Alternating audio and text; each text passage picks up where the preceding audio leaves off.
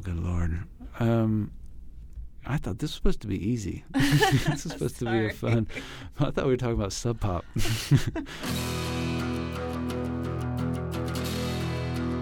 And we didn't know how it worked, how the industry worked at all. Like, no idea.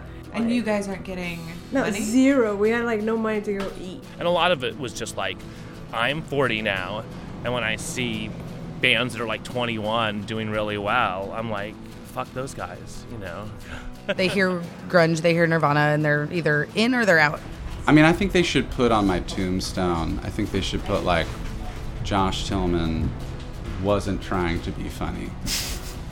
I won a donut eating contest in Millbridge, Maine. When I was 12, I ate 2.5 donuts. Why are we the lowered bar for every other genre? Just sucking at your music does not make you experimental. Some people will come in and they're like, you know, this is awfully corporate. This is kind of like selling out. And I always just want to say, like, have you been paying attention to anything that the label's said or done for the last 20 years? They've been telling it to your face the whole time. There's a lot going on between my ears most of the time, and it's a lot of noise that doesn't serve me. It's hard to stay centered and in the moment, and music definitely brings me to that.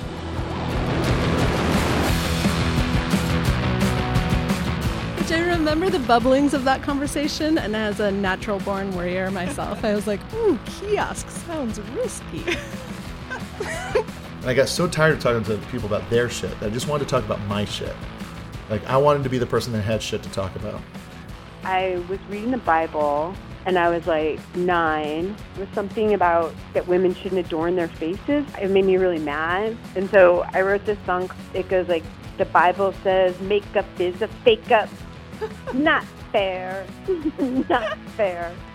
So I guess it was kind of some of my really early pre-feminist work. Having two people around who have this sort of endless stream of ideas, that changes everything. Like, it's why I started rapping. I was as a teenager writing really terrible slam poems. But I curse too much?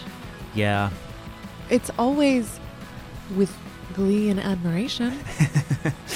I'm never like, fuck that guy. Yeah. It's always like, that guy's fucking awesome.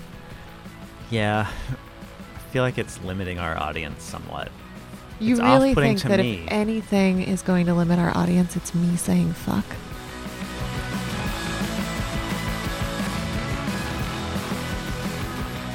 In getting into the record business, you kind of figure that that's part of the deal, and if you're not good with it, then you might want to consider another line of work. How do you catch an alligator? How do you, Kyle Craft, catch an alligator? One hand on the neck, one hand behind the back legs, that's it.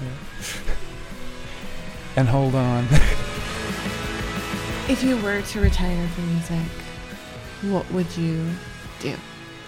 I don't know. I mean, that's why I don't think I should.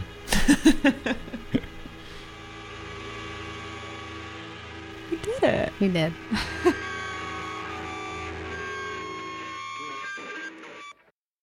Wow. That sounds good.